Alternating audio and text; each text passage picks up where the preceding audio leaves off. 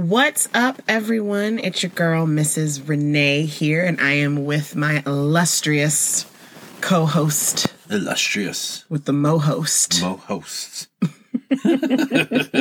What's up, universe? It's Mr. B. And we are back with episode 24. I'm still trying to figure out when we're supposed to, end season 1 and transition into season 2. I'm thinking maybe just do it with the new year. So however many episodes we end up with in 1 year, that'll just be the season. But if anyone has any suggestions, let us know, because I truly don't know. I'm like, should we do a Food Network type thing and just end up with 58 seasons and only 25 episodes? It depends on how much order we want to have and something like that. But yeah, we are back with our usual format, bringing you some topics that have been baking our noodles for however long. And my first one of the day was one that I just thought was kind of funny, and I wanted to get just your immediate thoughts on it, Mr. B, because it was a meme that I saw on Twitter recently, and it said, I don't care how in love you think you are. Do not co-sign that loan. And I'm curious on your thoughts about it. I kind of agree with that. Okay. All right. That thing is really until you guys are married, I don't think, unless there is an agreement, obviously, but that co-signing on the loan, how much you're getting, that is bringing social security numbers together, credit scores, all these things together. Like, how together are you actually together? Now, see, I wonder if that would even extend into marriage, because I don't care how in love you think you are. Don't co-sign that loan. Does that even include, I don't care if you're married to the person and you think you're going to be together forever. Do not co-sign that loan. How far would you think that goes? Do you think that, okay, I agree up until the point that you're married, and then totally co-sign a loan for your spouse if they need you to? Right. I would say when you're married, you guys are already financially together. So it makes sense that if you would co-sign, I think that would help out. Now, here are a couple of things that I've been thinking about. Okay. As you know, I am a true crime, or maybe you don't know, but if you've been listening, you should know. True crime, addict. I listen to true crime podcasts. The ID channel is my second home when I can actually get some time to watch some TV. I love true crime. Yeah, she is. And it just so happens that a couple of days ago, I was listening to a Crime Junkie podcast episode about a couple. It was women. They were married. And one of the women had a huge, spending addiction issue. All right. To the point where she had told her wife that she was going to start a nail salon business, and her wife co-signed a $30-some thousand loan for her that never went into a business, but instead went into frivolous items that the wife wanted to have. She and her wife had several credit cards together, joint accounts that she just spent through. And so this poor woman has, been, we're married, so our finances are tied together. It's fine. But at the end of the day, she got completely screwed and put into over $85,000 in co-signed debt. Is this the exception, in your opinion? That's something that I don't think really would happen too often where you'd need to be concerned. Or is it the rule, would you say? In just your opinion, there's no wrong answers here. I'm just curious because I agree with you to a certain extent. You and I are married. Our finances are very closely linked. Right. But I would understand low key if you had some hesitation about co-signing a loan for me. But I also understand where you're coming from. So given that scenario that I just described, and I won't go into the gruesome details about the actual true crime portion, but that was a significant part of the story, was that particular wife with the spending issue used her wife to rack up mad debt that ultimately is now under both of their names. Right. And, it's not like she had the best paying job or all of these resources to contribute to paying it back. Right. So is that the exception in your mind, or is that the rule? That is, because, once someone has a certain kind of habit, like spending or gambling or stocks or whatever they have, that is their personal thing. And that should be their personal thing. I would imagine that even though you guys have joint expenses in many ways, you guys still have your own personal, money. I would say between you and me, like, I don't think I have a spending addiction necessarily, but I do like to buy things. Yes, you do. And I am not shy about spending my own money that doesn't go into our, quote, pool of collective resources. Right. But I don't infringe that on you. No. I'm not going to take your money and go and buy myself a really great handbag. I'm going to use my money. So, like signing on a loan would be like, we're getting a car. We're getting a house. When you're talking about that, but to fund open up a small business. Yeah, right. Yeah. But to fund a habit, a certain...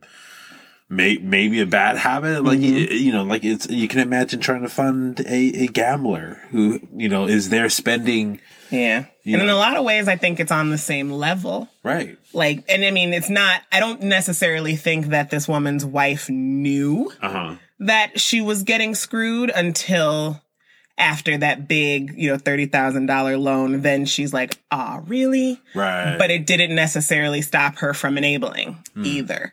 And so I would say, I'm naturally kind of a pessimistic person. Right. So when I listen to a story like that, I'm like, yup, that's exactly why I wouldn't do that. Never. But then if you asked me to do something like that, like, hey, babe, I really want to do this thing and my credit score just isn't good enough. Can you please co-sign this loan for me? I would do it because I would assume the best of you always, the best intentions, and that you would never do anything to leave me in a lurch or harm me or your kid or any of the above. And so to me, that's like, oh my God, so the exception. Like, people wouldn't do that to someone they loved. But then, y'all, there's a lot of true crime. Right. Things like that happen. So to take it even to a lesser context, I have seen it work in a somewhat positive way. Everyone who listens to this podcast and knows me personally is going to have a good laugh because I'm going to talk about my friend. Again, shout out to you, friend. Hey, boo. But my friend signed for a car loan for her boyfriend at the time. Right. And it was, a pretty expensive, substantial car loan. She had it, so please don't be doing this stuff if you don't got it like that. Right. But she had it. She did it. She was happy to do it. For the most part, I'm not going to go into too much of her business, but for the most part, I would say it worked out. Right. He agreed to pay for it, and he did. Right. They agreed to certain terms, and at the end of the day, it was ultimately her vehicle because she's the one who put her name on it and put the money up for it. But it worked out, like I said, for the most part. Yeah. Not everything is foolproof. Not everything is perfect. We all have our things. Right. But that would be an example of okay, yeah, that's how I would expect a couple who trust each other and has built some sort of substantial long-term connection should be able to do something even if they're not married. But would I? I don't think I could. And so I agree with the meme. And I feel like that extends to marriage, but be smart and listen to your intuition. Right. And try to have faith that the person that you're with means you well. And I won't even say that in this true crime scenario that the girl meant her wife harm ultimately, but there were other red flags, obviously that led up to, when something might not be right necessarily, and that someone might be hiding some things from you. So if you have any kind of hesitation, don't co-sign the loan. Right. Let us know what you think in the comments. What would you do in this scenario? Have you co-signed a loan for a significant other? Did it work out? Did it blow up in your face? Are you still trying to make payments on that debt? Let us know in the comments. And we will roll into topic number 2. Dose. which should be pretty brief for me. But speaking of red flags and true crime and all of those things, Okay. I was inspired by an Instagram post by a relationship guru. And he said that not enough people talk about green flags. Everyone wants to tell you what to stay away from and what to look for to avoid and what to bail on. And I think that's great because more of us need that for sure. Right. It's a struggle out in these streets when you're a single person. Right. However, we don't often talk about green flags. Yeah. And what positive things that you might look for that let you know that this might actually be someone I want to keep seeing, or, is this a person that I could possibly be with? Right. So, Mr. B, off the top of your head, if you could give 2 green flags, two things that if you went on a first date or if you've been with someone, for a month and you're not sure if you want to get serious or be exclusive, what are some green flags that someone can look for? And I would say maybe do it from a male perspective, that a guy can look for that might make him know that this person that they're with is a good one. So some green flags automatically, I would think, someone who's genuine, someone who seems like is like totally down for you and is totally like, when you see them smile, when you see them interact, you can see them kind of leaning towards you and kind of like know there's some kind of magnetism that is there. And that could be an attraction, stuff like that. But still, people can be attracted to each other, but you can see body language. You can figure that out and kind of see if there is someone who is not only attracted to you, but they're gravitating towards you. And I think I kind of look for that. Okay. Which could probably lead to some clinging people. If you think about it. Yeah, I agree with you that it can definitely be a green flag. Yeah. But like you pointed out, attraction can happen with some of the most toxic people. Right. And you may be attracted to that person because of the toxicity. Right. So I'm not saying you're wrong by any means, but it could go both ways with that particular green flag. But a good one still. One more? Another one would probably be some type of commonality in some way. Because that's important. Shared interest type of commonality. Okay. Yeah, similarities in some ways. Like, that's important because I think all in all, we're comfortable in our own skin, or at least comfortable in what we know. And if you can find things that, even if you're very different from each other, still find things that you like, find things that you can talk about, find things that you share in common. I think our first conversation with each other was about Janet Jackson, and it was a conversation that was like, yes, starting with a yes. We both legitimately like Janet Jackson. Yes, and it was like, that is commonality right there. It's definitely interesting. I'm like, oh, you like Janet Jackson? Oh yeah, I love Janet Jackson. Weird, but cool. That's my diva right there. Like people like Beyonce and stuff like that. You're a Janet fan. Well, yeah, I'm old. For me, okay, so if I'm going to, and I might actually make this into a larger blog post because I think it's a very interesting concept, but if I was going to pluck 2 of them right away for any female or female identified person out there, I would say one of the really good ones with someone that you're seeing is, how do they treat people that they can't get anything from, or people that they don't need necessarily? So, sometimes people are terrible to waiters because they somehow think that waiters are beneath them. And so that would be a red flag. Like, ooh, how does he treat the janitor? How does he treat the waiter? How does he treat? But it's also, in general, just like how those little interactions happen with anyone that he's not, or not he, but whomever you're dating is not trying to gain anything from. Right. So are they still nice to people, even though they, quote, see them as beneath them? And if they ever even use that expression, I don't know. But listening to and paying attention to how they treat other people, especially people that they don't need to gain anything from, is a big one. And then one that I heard this particular relationship guru say that I 1000% agreed with is someone that is willing to ignore gender roles. So I think that in this day and age, an evolved person, a person who is really looking for a relationship and commitment and is someone that might be worth investing some time in and hanging around with, doesn't care about doing chores in the house like washing dishes. Right. That's not, a quote woman's job. Right. Doesn't mind taking out the trash. That's not a quote man's job. Or if one of you takes out the trash all the time, it's because the other does something else all the time that the first one doesn't love to do. Like, there's that give and take. It's, if you're a woman dating a guy, he doesn't mind holding your purse for a second while you look for something or reapply your makeup, or he can't be seen holding a purse. Dear heaven. People who are willing to be evolved beyond, traditional and, dare I say, archaic gender roles. Yes, I dropped some SAT words on that ass. Archaic. No, that's yeah, when you're willing to move to a place that's beyond those things. And that's not to say that if you're a heterosexual person that you can't, have an idea in your head about, well, I want my man to be able to change a light bulb or a tire. That's fine.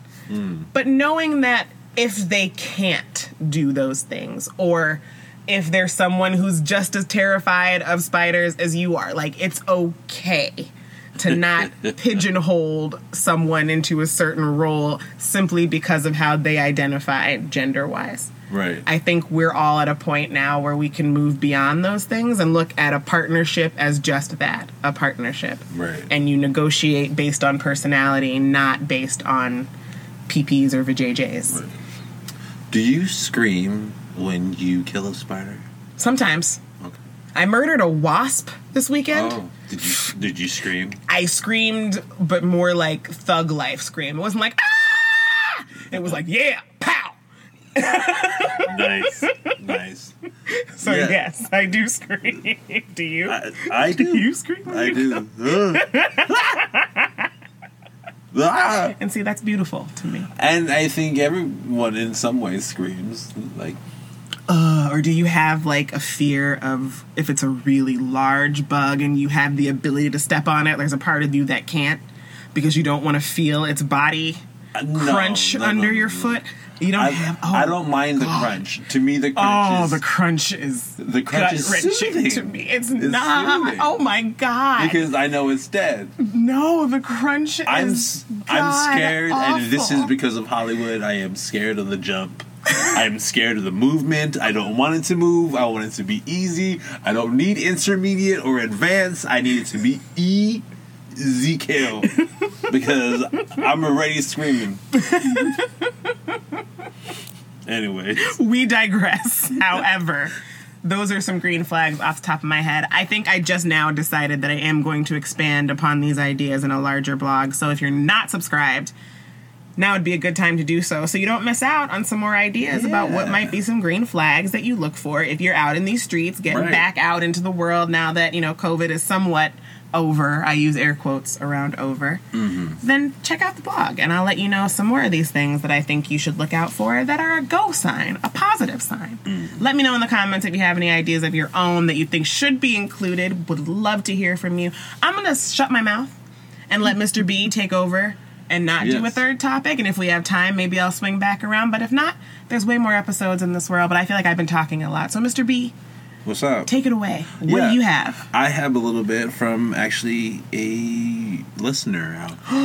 Yes. What? So we got listeners out there who are interested in giving us some topics.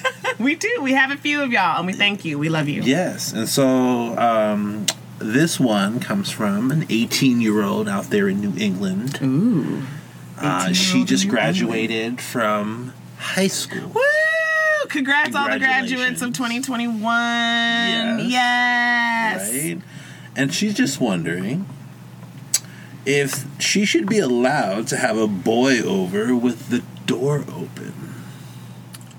So, should at 18 she be allowed to have a boy over her home in her room, I'm assuming? Yes. But the door stays open. Right. Okay, I need some more information. I would imagine that, it's 18, she would... So she still lives at home? She still lives at home. Okay, yeah, that's what I was mostly curious about. Yeah. All right, so she still lives at home. She's 18. I mean, off the top of my head, I'm saying yeah. Mm-hmm. Of course you should be able to... Because, I mean... Well, let me take that back. Let me roll that back a little bit. Yes, of course, but depending on the kind of kid that you are and the kind that you've been as far as your parents are concerned. Right. Like, if this is a situation where this person, this girl, obviously isn't allowed, and at least I'm getting that sense that she feels like she should be allowed, but it's being prevented right now. Right. I would ask yourself, have I established enough personal responsibility and accountability to be trusted by my parents or parent figures to do something like that? Mm-hmm. And if the answer is no, then do whatever it is that you have to do to earn that kind of trust. Right. Because, I mean, if you have girlfriends over your room and they're like you're doing a sleepover or whatever, and you're allowed to have the door closed, there's a level of trust that you're not going to be in there doing cocaine or underage drinking, or that you're going to actually be in the room if your mom or dad comes in and still be there. You haven't snuck out of the house. Like, there's a certain level of trust that you've established where I'm pretty sure that that's something that you can do. Mm-hmm. There's probably a reason why your parents or guardians do not necessarily trust you to do that right now. Mm-hmm. So try to establish it and then present an argument. Offer an experiment. Hey, after I've earned this level of trust, can I have this person over? We're going to watch a movie in my room with the door open. You are welcome to come and check in and make sure that everything is cool. We're going to have some snacks. We're going to hang out. Maybe we'll hold hands. I don't know. But you are 18 years old. Mm-hmm. And I do think that there is definitely a possibility to establish some trust and some boundaries as an emerging adult. Right. That should get you what you want. However, my other tiny little caveat before I hand it back to Mr. B. If you are dealing with parents or guardians of a certain generation, there might not be a whole lot that you can do. Right. If you are being raised by older parents, if you're being raised by grandparents, if you're being raised by older aunties or uncles or anything like that, or if, you have a really religious family or a really conservative family, some of those principles are just morals and values that are passed down and can't really be worked around. Right. And so if that's the case, then a level of acceptance, knowing that either you're going to go off to college and you can have anybody in a room that you want, or that eventually when you can afford it and you have a job, you can get your own apartment and you can have anybody over it that you want, knowing that that day is coming. Just be patient would be what I would say to that. But in general, yes, I do believe that if you are a trustworthy kid, you should be able to have anybody that you're interested in romantically in your room at your family home with the door open. Everyone should be able to see exactly where you are and what you're doing and know that it's on the up and up and that you're not trying to get away with anything shady. Right. Similar to when you have just a friend over to hang out and have a good time. Yeah. Good. Excellent advice. Thank you. I'm thinking the same thing. All right. Great. And thank you so much for reaching out. We don't have a whole lot of young people out there, and I like influencing the youth of America. Right. No, I know. And if there's anyone out there who either has a kid in this age range with an opinion about this, or is in this age range and can offer this girl some advice about some things she might be able to do to get her parents or family to be a little more accepting of her growing up, because ultimately I think that's what it is too, is, it's hard. Right. My daughter is about to be 10 months old and I get emotional about it. Like, she's so grown to me. Right. So I can't even imagine 18, graduated. Right. And now you want to have a boy in your bedroom? Oh, no. And you can imagine the transition. Yeah. You just turned 18. Yeah, it's a lot. And that's for everybody. Yeah. So patience, I would also say too, is a big factor. Let people sit with the fact that you're in an emerging Emerging Adult. I like that you say that. Yeah. Okay. Emerging. The only reason why you're an adult at 18 is because they wanted you to vote. It's political. Yeah. And cultural. And they needed people to buy the pornography. Right. So. Right. You're fully grown at 25. Yeah. And even still questionable because you're on your parents' insurance until 26. So. All right, y'all. We're going to keep this episode at a healthy 26 minutes for today. Just want to shout out one more time that if you're interested in subscribing to the blog and learning a little bit more about some green flags for dating, go ahead and head over to www.becomingwifeyblog.com and tap on that little subscribe button because we would love to have you. And then you get more podcasts in your life, you get some videos in your life, and you get cool articles about green flags. Also, if you're listening to this on Apple Podcast, or I also believe Google, and you can and want to give us a 5-star rating, it's just really nice and helps us out a little bit here and there. So feel free to do so. But if not, no pressure. And if that's everything, we hope you enjoy listening as much as we enjoy recording. And until next time, carry on, wifeys and gents. Peace out. We love you. Yeah. Oh my God, so much. Bye. Man. We need to go to bed. It's late. Bye, y'all.